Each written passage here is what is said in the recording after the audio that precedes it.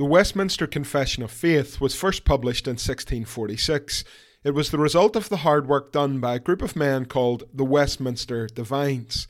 Their goal was to outline what they believed the Scriptures principally taught, and it has been said that the Church of Christ cannot be creedless and live.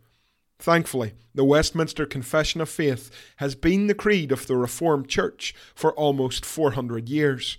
This podcast seeks to point you to Christ, to help you navigate the Westminster Confession of Faith, and to see you understand what you believe and why you believe it. Welcome to This We Confess.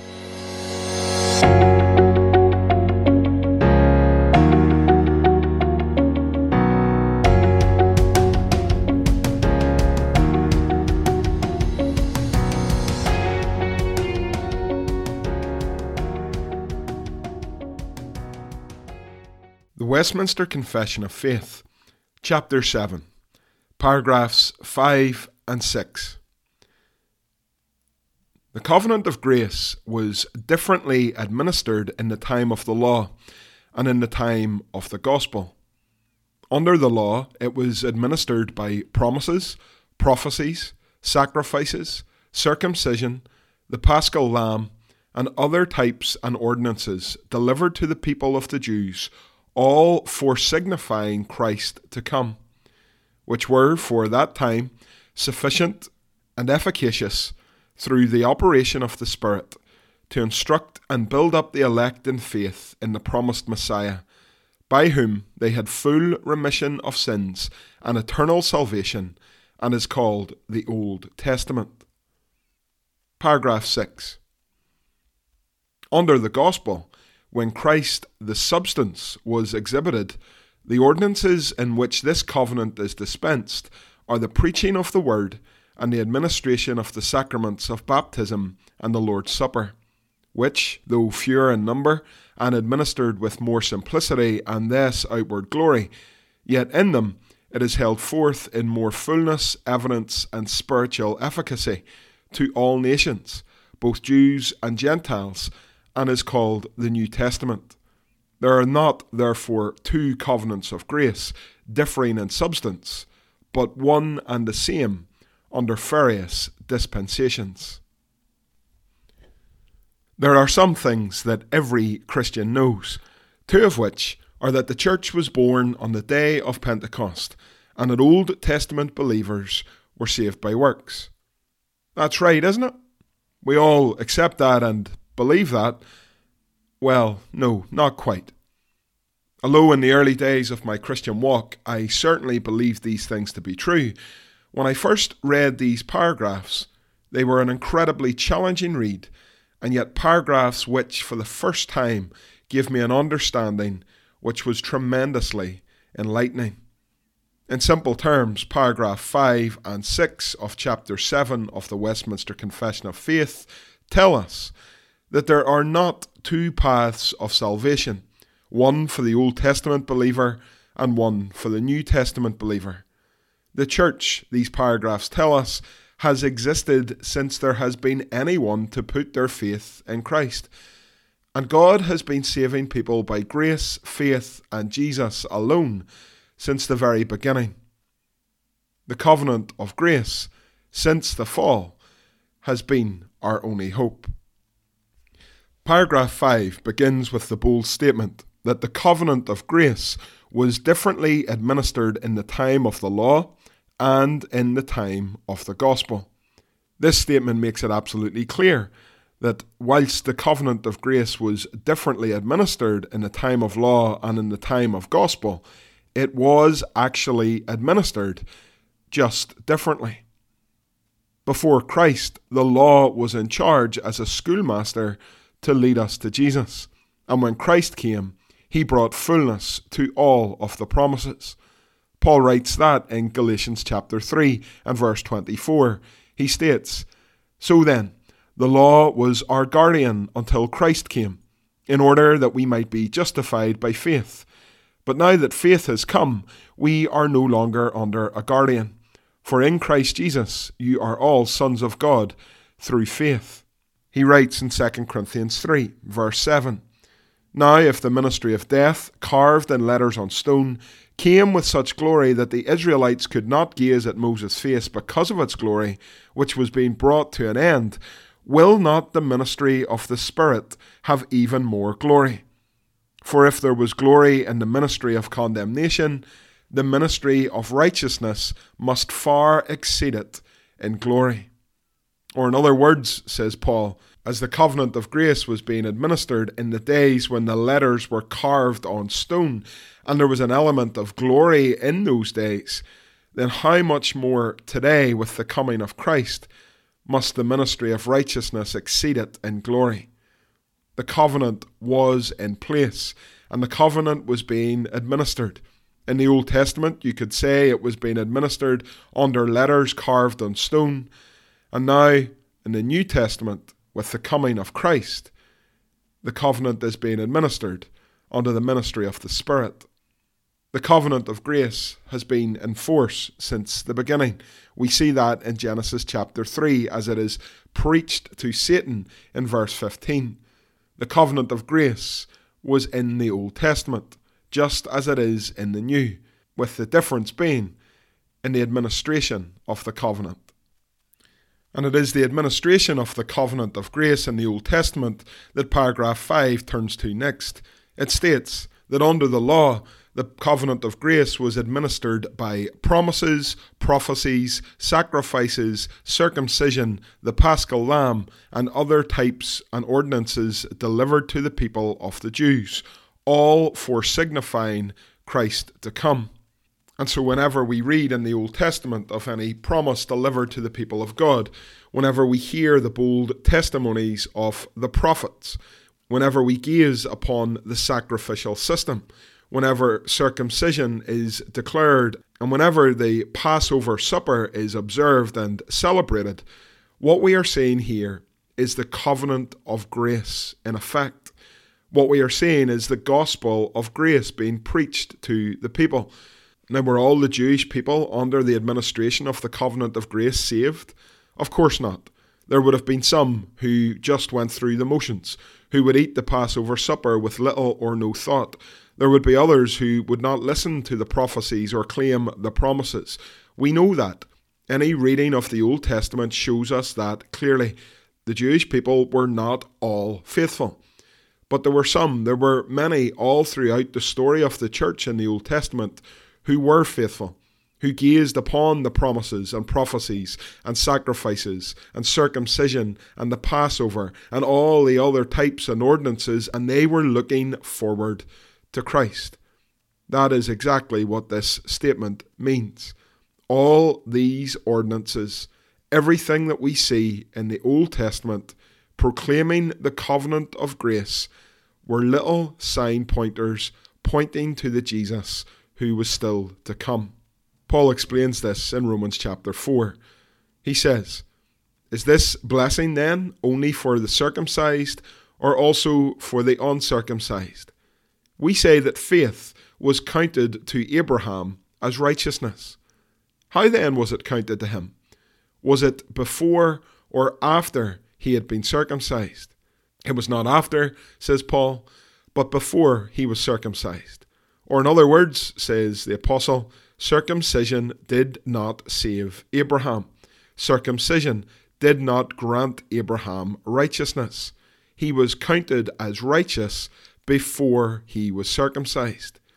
Verse 11 continues, "He received the sign of circumcision as a seal of the righteousness that he had by faith while he was still uncircumcised. And the purpose was to make him the father of all who believe without being circumcised, so that righteousness would be counted to them as well." Circumcision, therefore, was a sign.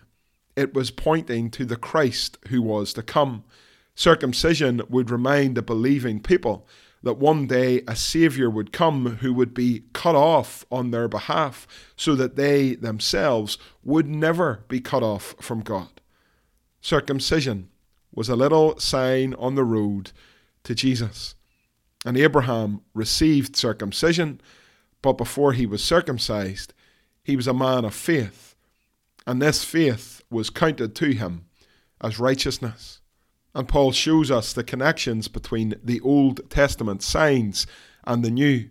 In Colossians chapter 2 and verse 11, Paul tells us that as believers we have been circumcised, but not a circumcision made with hands, but a circumcision made without hands, by putting off the body of flesh by the circumcision of Christ, having been buried with him in baptism, in which you were also raised with him through faith in the powerful working of God, who raised him from the dead. So just as in the Old Testament, circumcision was a very clear sign, today as believers we have received Christ by faith, and by baptism we have received our circumcision. And Paul says in 1 Corinthians chapter 5 and verse 7 that we are to cleanse out the old leaven, that we may be a new lump, as you really are unleavened. For Christ, our Passover lamb, has been sacrificed. No longer as believers do we put blood over our doorframes, because Christ, our Passover lamb, has come, the true Passover lamb, the one who comes to take away the sin of the world, and through faith in him, then the old has gone and the new has come. In the Old Testament, promises, prophecies, sacrifices, circumcision, the paschal lamb, and other types and ordinances were given to the people of the Jews to foresignify that Christ was on his way. And as we see these things displayed in our reading of the Old Testament, we are witnessing the covenant of grace being administered. These things could not save and did not save the Jewish people. Only faith in Christ could do that. And as this paragraph ends, it does so with a note of encouragement, because lest we think that the Old Testament believers were somehow deficient in their faith because Christ had not yet come, that notion is dispelled. We finish this paragraph by stating that these signs, the Passover and circumcision and everything else that we have listed, were for that time sufficient and efficacious through the operation of the Spirit to instruct and build up the elect in faith in the promised Messiah. This is a startling statement, that when the men and women of God gathered together in the Old Testament, they did so by faith, not by works. But circumcision and Passover and the prophets and the promises and the testimonies, all of these things were sufficient and efficacious for them to build them up and instruct them in the faith. The church is not a New Testament thing. The church gathered in the Old, and when they gathered, they were instructed and built up in the faith by the operation of the Holy Spirit. Sometimes, again, we believe that the Holy Spirit certainly only does things in the New Testament, but that is simply not true. If anyone is brought from death to life, it is by the operation of the Holy Spirit. He is the one who regenerates sinners and makes them willing and able to receive the gospel and to follow Christ. He did this exact same work in the Old Testament. And the Holy Spirit was the one who would work in the hearts of believers as they stood and gazed upon the sacrificial system in effect. As men and women went up to the temple to worship, the Holy Spirit was the one who would draw near and remind them of the promises and remind them that their faith was not in vain. The Holy Spirit was the one who came and grew them up in their faith as they lived their lives in ordinary ways, raising their family in faith and following the path of God. The Holy Spirit was the one who would equip them, encourage them, rebuke them, strengthen them, and he would do it by the sufficient and efficacious means of promises, prophecies, sacrifices, circumcision, the Passover, and other types and ordinances delivered to the people at this time. Paul gives us a little glimpse of this in 1 Corinthians chapter 10. He says, "For I want you to know, brothers, that our fathers were all under the cloud, and all passed through the sea, and all were baptized into Moses in the cloud and in the sea. And all ate the same spiritual food, and all drank the same spiritual drink. For they drank from the spiritual rock that followed them, and the rock was Christ." And in Hebrews chapter 11, the great hall of fame of faith, Paul says, "These individuals all died in faith, not having received the things promised, but having seen them and greeted them from afar, and having acknowledged that they were strangers and exiles on the earth. And indeed the Lord Jesus tells us in John chapter 8, when speaking to his opponents, that your father Abraham rejoiced that he would see my day. He saw it and was glad. The believers in the Old Testament were men and women of faith in Christ, and all the signs that they were given were sufficient and efficacious through the operation of the Spirit to build them up in their faith.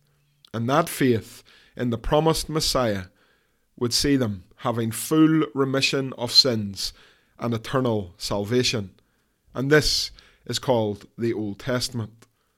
Old Testament believers, the church in the Old Testament, were saved by grace alone, through faith alone, in Christ alone, and under the covenant of grace, which was being differently administered by promises and prophecies and sacrifice and the Passover and so on. These same individuals who had put their faith in Jesus were being strengthened and built up in that faith, and in Jesus their sins were forgiven and they had received eternal salvation. Paul says in Galatians 3 and verse 7, "Know then that it is those of faith who are the sons of Abraham. And the scripture, foreseeing that God would justify the Gentiles by faith, preached the gospel beforehand to Abraham, saying, In you shall all the nations be blessed. So then, those who are of faith are blessed along with Abraham, the man of faith." My friends, if we sit here today believing that there is a great chasm between the Old Testament God and the New, if we read the Bible and think that there is a great gap between Old Testament believers and New, they were saved by works and we by faith, then we have got it entirely wrong. The covenant of grace may have been differently administered in the Old Testament, but it was administered, and the benefits of it were received then as now by faith. But as Old Testament believers looked forward to Christ and New Testament believers look back to Christ, so we can all say that Christ changed everything. Paragraph 6 outlines the administration of the covenant of grace under the gospel when Christ had come.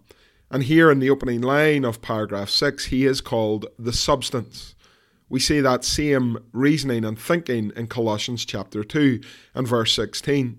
There Paul says, "Let no one pass judgment on you in questions of food and drink, or with regard to a festival, or a new moon, or a Sabbath.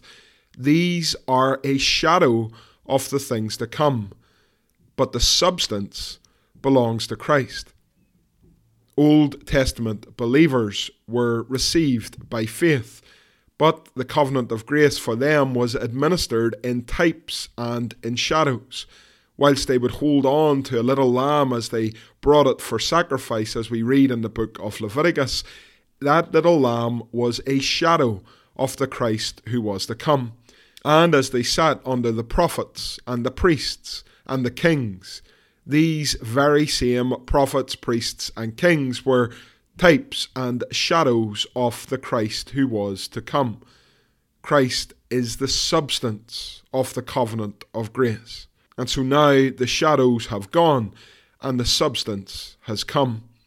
And so as believers here in 2019, we no longer travel to Jerusalem to worship at the temple. We no longer take little lambs and sacrifice them on the altar. We no longer do those things that we see in great colour and richness in the Old Testament. For today, the church is built up by the work of the Holy Spirit through the ordinances that we have now. And paragraph 6 tells us those ordinances are the preaching of the word and the administration of the sacraments of baptism and the Lord's Supper. Jesus sums this up in Matthew 28 and verse 19. He says that we are to go and make disciples of all nations, baptizing them in the name of the Father and of the Son and of the Holy Spirit, and teaching them to observe all that I have commanded you. and behold, I am with you always to the end of the age. And so, with the substance here, the ordinances that the church has are fewer in number and administered with more simplicity, as we read here in this paragraph. And indeed, they are administered with less outward glory. If you ever read through the book of Leviticus, which speaks of how God is to be worshipped, then you will see the glory of the covenant of grace and the administration of it in the Old Testament.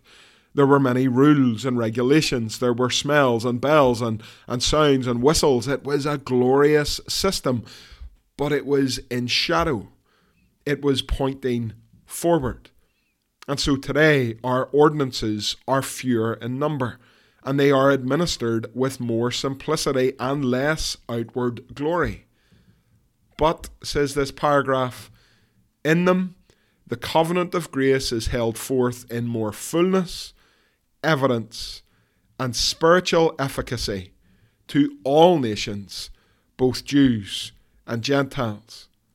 Old Testament and New Testament believers are saved in the same way, by grace alone, through faith alone, in Christ alone.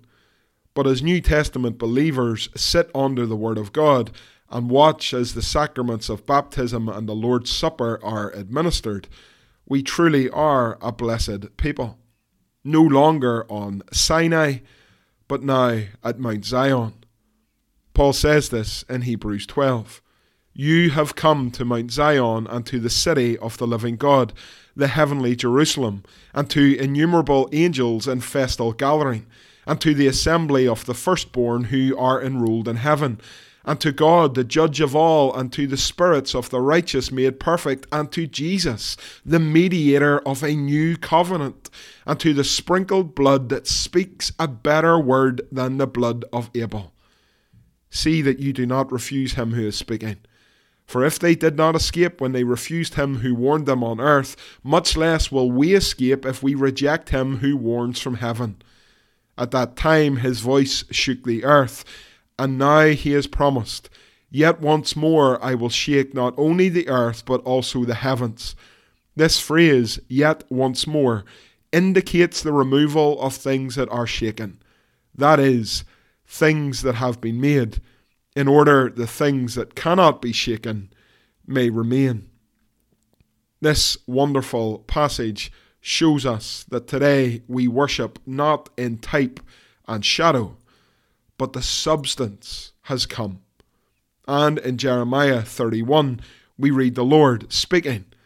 This is my covenant, that he says, that I will make with the house of Israel after those days, declares the Lord.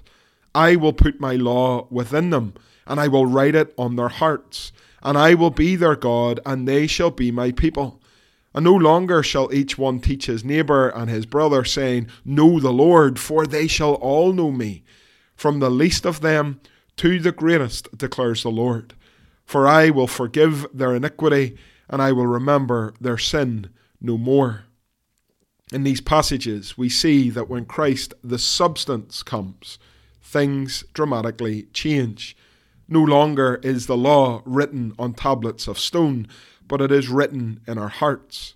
And no longer do we worship at Sinai, but we worship at Zion.